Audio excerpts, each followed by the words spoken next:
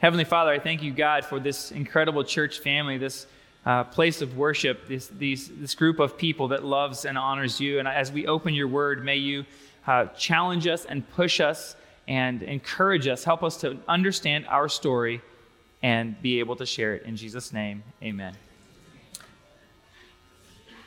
I don't know if you can hear that. That's annoying to me. I don't know if it's the pickup from Pastor Juan's guitar or not. Can you turn that off? Maybe, Joey? I don't know. Can you hear it? Or is it just me? Okay, good. I was like, am I the only one that hears this?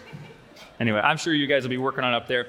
All right, let me start with an illustration. Several years ago, like 10 years ago, it's a while ago, we had one child. He was 6 months old, just a little baby, and some of our best friends, Tom and Colleen Kingery, they were just down the road from us. We'd met them doing triathlons. They told us that they were pregnant as well, and we were so excited, and we looked at the timing, and we thought, oh, our babies are going to be just about a half year apart. This is a really special thing. We're close friends. This will be neat. They sent us an invitation in the mail. It was an invitation, blue and red, pink. It was all these colors. It was beautiful. I pulled it out of the envelope, and it was an invitation to their baby shower. It had the date, the time, the location, and so we showed up at this baby shower, walked in the door. We felt like we were rock stars because we held this little Caffrey, 6-month-old boy. Everybody in the house rushes to the front door. We didn't even know them. They didn't even know us. We only knew Tom and Colleen, and everybody says, oh, so this is the one with the arranged marriage. He's going to marry the daughter, right? That invitation was special, but that's not the invitation we were looking forward to. A few weeks later, her water breaks. They text us as she's having contractions. They go to the hospital. We're so excited about it. She has the baby. Would you like to see the baby? Oh, that was weak. Would you like to see the baby? Okay, here she is. This is Abigail Beth Kingery. Look at her. Oh, what a babe. What a sweet girl. Tom sent us a video of her, and Jen and I, we sat on the couch and we just cried looking at this beautiful girl. And finally, the invitation came, the one we'd been waiting for. They said, could you come to the hospital and meet this baby? And so we rushed off to the hospital to meet our possible future daughter-in-law. Here's a picture of the family. There they are. Look at Caffrey. He's 6 months old. He's already making moves for that girl. Look at that. He's like, she's mine. In the Bible, there are invitations all over the place, inviting people to connect in special ways. In fact, all over the place you see them. One of my favorite ones is in the book of Psalms, where it says these words. Here they are on the screen. The psalmist writes, come and see what God has done, his awesome deeds for mankind. You know, Jesus gives us invitations all throughout the Bible as well. You see some of them like this one in Revelation, where he says these words, whoever's thirsty, let him come. And whoever wishes, let him take the free gift of the water of life. He says, look, it's yours. Just come and get it. Or here in Matthew, Jesus says these words as well. He says, come, you who are blessed by my Father. Take your inheritance, the kingdom prepared for you since the creation of the world. It's this invitation. Here it is. Come and take it. Come. Or this one to all disciples ever in the book of Mark, I think it is. It says, Jesus says, come and follow me. There's invitations all throughout the Bible, personal invitations that make a big difference. Today, we're looking at 4 stories, 4 invitations, and we're looking at their story and their invitation to others and what changed their lives. So if you've got your Bibles, I invite you to open to the first story. It's in the book of Mark in the New Testament. I hope you brought a Bible today. If you didn't bring one, there's a blue one in front of you in the pew. You're going to need a Bible, and you're going to need nimble fingers today because we are moving all over the Bible today. Mark chapter 5 is the first story, first of these rapid-fire stories. Now, I cheated. I put these little markers in my Bible so I can turn there faster, but you'll just have to be nimble-fingered today. Mark chapter 5, we're starting in verse 1. If you're there, say amen. Pretty solid. I hear a few more pages turning. Mark 5, starting in verse 1. This is one of my favorite Bible stories. See if you can find the invitation in it. Jesus and the disciples have been busy doing ministry. They get into a boat and they head across the lake. That's where we pick up the story. It says this. they went across the lake to the region of the Gerasenes. Some Bibles say Gadarenes, same place. When Jesus got out of the boat, a man with an impure spirit came from the tombs to meet him. The man lived in the tombs, and no one could bind him anymore, not even with a chain. For he had often been chained hand and foot, but he tore the chains apart and broke the irons on his feet. No one was strong enough to subdue him. Night and day among the tombs and in the hills he would cry out and cut himself with stones. When he saw Jesus from a distance, he ran and fell on his knees in front of him. He shouted at the top of his voice, "What do you want with me, Jesus, Son of the Most High God? In God's name, don't torture me." For Jesus had said to him, "Come out of this man, you impure spirit." Then Jesus asked him, "What is your name?" "My name is Legion," he replied, "for we are many." And he begged Jesus again and again not to send him out of the area. And you see the rest of the story as Jesus is interacting with this man and interacting with these demons that are in this man, that are controlling this man. And this conversation goes back and forth. And what amazes me is that in this story, the King of Kings and Lord of Lords even has grace when he speaks to Satan's demons. Because Jesus could have just said the words and obliterated these demons for eternity. Yet he gives them grace and mercy and instead sends them into the pigs that are nearby. These pigs, these porkers, they become suicidal. They run down the hill, they go into the Sea of Galilee, and they drown. The conversation now is between Jesus and these owners of the pigs, and they're frustrated because now their livelihood is gone. And so they say, "Jesus, we want you to leave." And so we pick up the story just down in verse 6. Let's see, what verse is it? Verse 18. As Jesus was getting into the boat, the man who had been demon-possessed, that's past tense, had been demon-possessed, begged to go with him. Are you seeing this story? It's a new man. He was demon-possessed, now he's not, and he begs Jesus. He says, "I want more of this. You've changed my life. I'm a different person because of you. You've given me freedom that I've never even experienced, never thought I could experience, and I want to go with you." He begged to go with him. Verse 19, Jesus did not let him go, but said, "Go home to your own people and tell how much the Lord has done for you and how he has had mercy on you."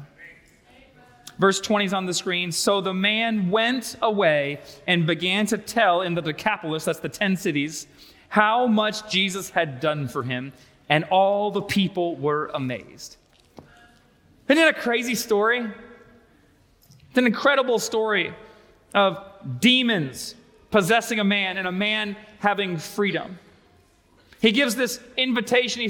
He tells all the people, his neighbors, his friends, his family, he says, "You got to understand what God has done for me. Come, let me show you this man." It's almost as if he said, "Come and see what God has done, his awesome deeds for mankind." He didn't write a sermon using Hebrew and Greek. He didn't have this polished special message. He didn't uncover some deep theological insights and put them in a paper and publish them. He just told his story of what his experience with God was like. He told his story, and the people were amazed. You know, so often we think of witnessing and giving a testimony like it has to be some special event that's happened in your life. It's some beautiful exposition with beautiful words, when really it's just our story and our experience and our encounter with Jesus that makes the most meaning to somebody else. Second story is in Mark chapter 1. It's just a couple pages over. Mark chapter 1, still in the Gospels, Matthew, Mark, Luke, and John. Mark chapter 1, starting right there in verse 40, where we see another short story. I like how Mark does the stories because they're really concise. He just gets right to the point and tells you the stories. Mark chapter 1, verse 40. Here's the next one. It says this: "A man with leprosy came to Jesus, and he begged him on his knees." There it is again. We just saw people begging before Jesus. He begged him on his knees. He says, "If you are willing, you can make me clean." Verse 41 says, Jesus was indignant. And when I think of the word indignant, I think of it as angry or annoyed. Yet I think what Jesus is really saying here, he's not angry, he's not annoyed, he just says, of course I'm willing. Why would you think I wouldn't be willing? He reached out his hand and he touched the man. I am willing, he said, be clean. Immediately the leprosy left him and he was clean. Jesus sent him away at once with a strong warning. See that you don't tell this to anyone, but go show yourself to the priest and offer the sacrifices that Moses commanded for your cleansing as a testimony to them. So Jesus, he says, you're clean. You have freedom from this disease. You are a brand new person, but shh, don't tell anybody. And it's kind of a weird thing why Jesus wouldn't want him to tell anyone. And I think there's at least 3 reasons why. The first is, if the leper had told people, then word would spread fast, and possibly the word that Jesus had cleansed him would have reached the priest before the leper. And if that was the case, then the priest might not have declared him clean because of their dislike for Jesus. Or another reason might have been that if the miracle had been spread, the other lepers in the region might have said, well, I want that too, and then would have crowded around Jesus, and then Jesus couldn't have done the broader ministry that he wanted because he's tied up here. Or maybe a third reason would be that Jesus didn't want to be known as just a miracle worker. He was reaching for people's hearts, not just healing people. But regardless of what he wanted, this newly cleansed leper couldn't obey. And I don't blame him at all. Verse 45, here's what it says. Instead, this leper went out and he began to talk freely, spreading the news. And as a result, Jesus could no longer enter a town openly, but stayed outside in lonely places. Yet the people still came to him from everywhere. This leper is a bold man because he directly disobeys Jesus, the King of Kings and Lord of Lords. And can you blame him? He's experienced the freedom that's only found in Jesus. He's a new man. He's been chained with disease, but now he's free. And he can't help but just tell his story. He had to tell. So he tells his friends and he tells his family and he tells the other lepers. It's like he says, come and see the man that healed me. Come and see what God has done, his awesome deeds for mankind. He tells his story. The third story is in John, just a few books over. Matthew, Mark, Luke, John chapter 4. The context is that Jesus is gaining a lot of popularity. Lots of people are following. People are engaged with him. John the Baptist also has a great following. In fact, there's this debate about who's better, Jesus or John. And so Jesus takes some time and he slips away. And we pick up the story in verse 4. John chapter 4, verse 4. It's a story you probably have heard. It's a long story, but we'll just grab bits and pieces of it. Here's what it says. John 4, starting in verse 4, it says this. Now Jesus had to go through Samaria. So he came to a town in Samaria called Sychar, near the plot of ground Jacob had given to his son Joseph. Jacob's well was there, and Jesus, tired as he was from the journey, he sat down by the well. It was about noon. When a Samaritan woman came to draw water, Jesus said to her, "Will you give me a drink?" His disciples had gone into town to buy food. The Samaritan woman said to him, "You are a Jew, and I am a Samaritan woman. How can you ask me for a drink? For Jews do not associate with Samaritans." Jesus answered her, "If you knew the gift of God and who it is that asks you for a drink, you would have asked him, and he would have given you living water." And so they sit on the edge of the well, and they have this discussion about what living water is. And she's a little slow on the pickup because she's thinking, oh, it's just moving water down there. Yet Jesus is talking about life-giving connection with the Savior, that once you take that in forever and ever, you're always connected with him. You're always sustained. You're always uplifted. They continue this discussion until Jesus reaches for her heart in a most touching way that's so personal to her that no one else could know it.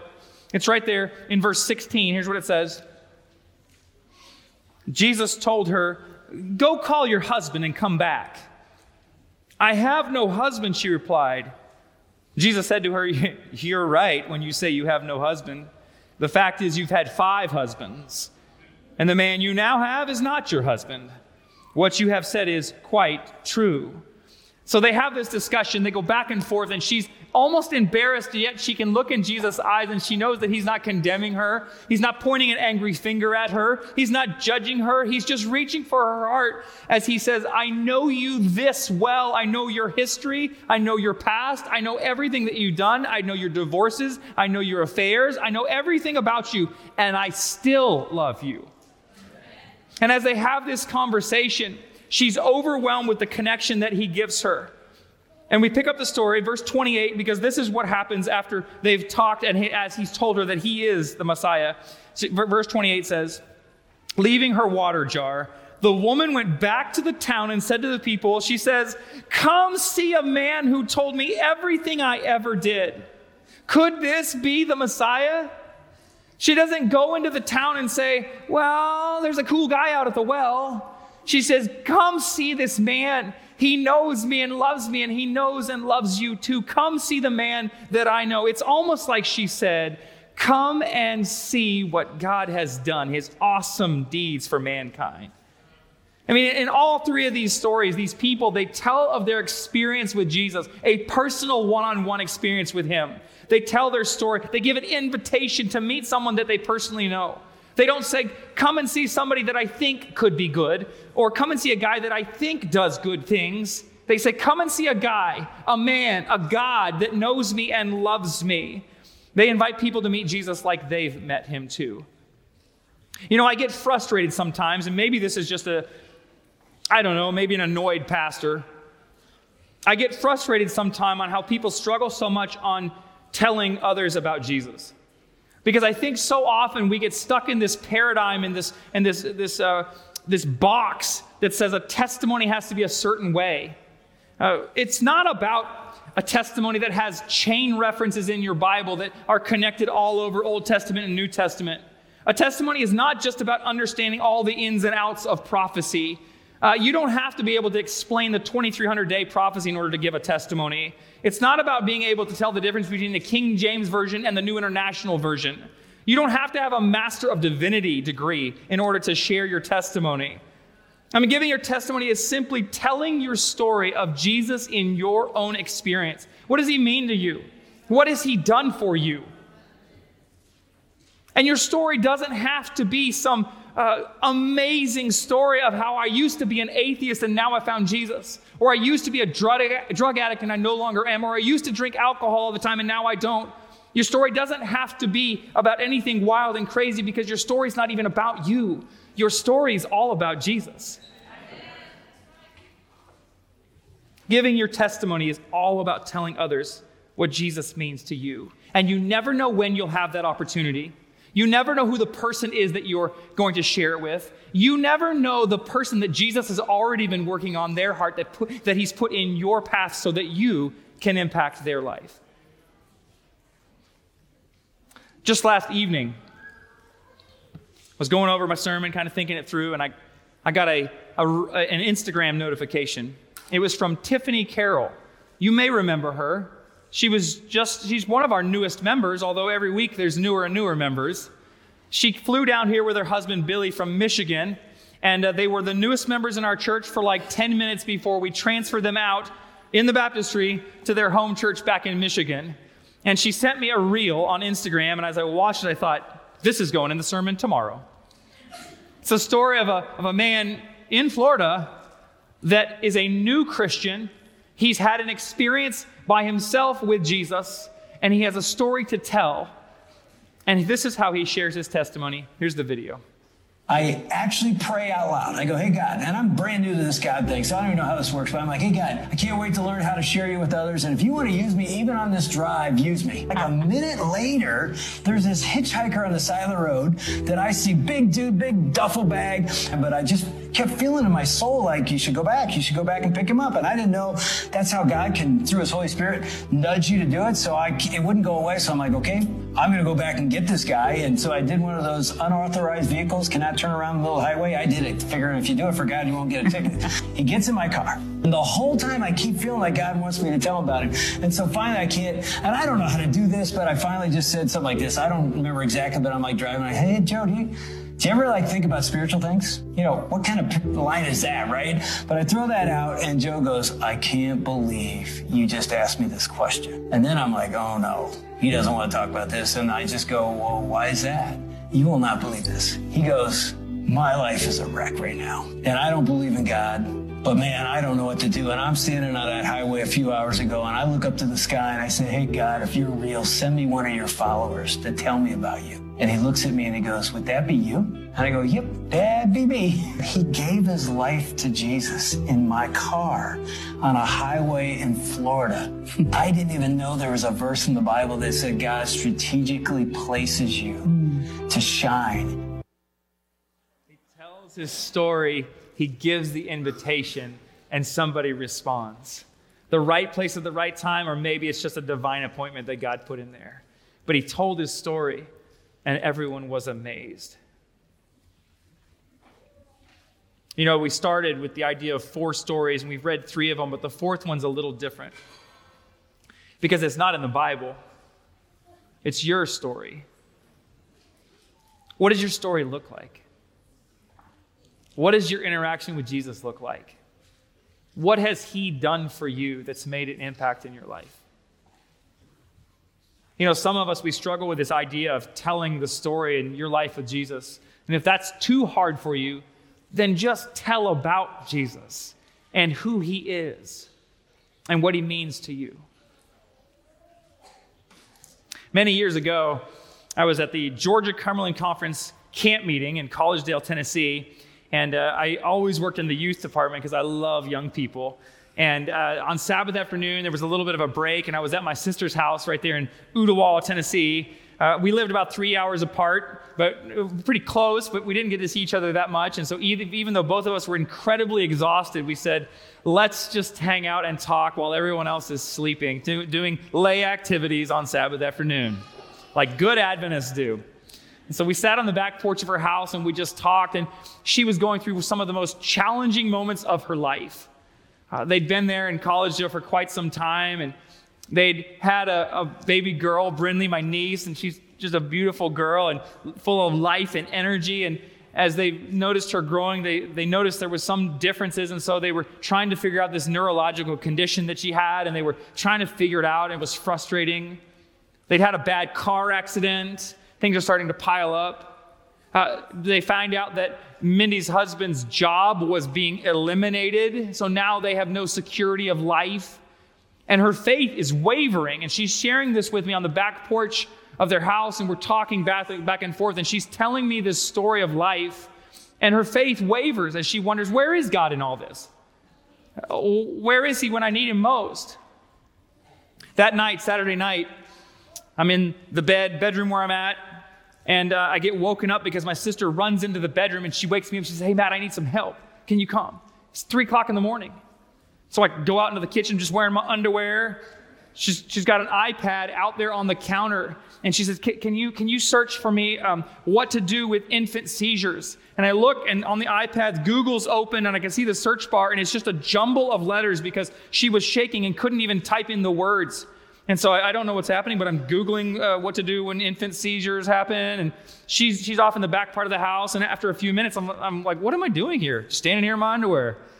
So I go to the back part of the house, and in the bathroom, my niece, little Brindley, she's there. They've got her in the tub. She'd been sick, and she had this massive fever, and it had spiked so high. They put her in the tub. They put ice water on her. They're just kind of bathing her. She's there, and she's just kind of seizing with her eyes open, and we're wondering, what do we do? Do we need to call an ambulance?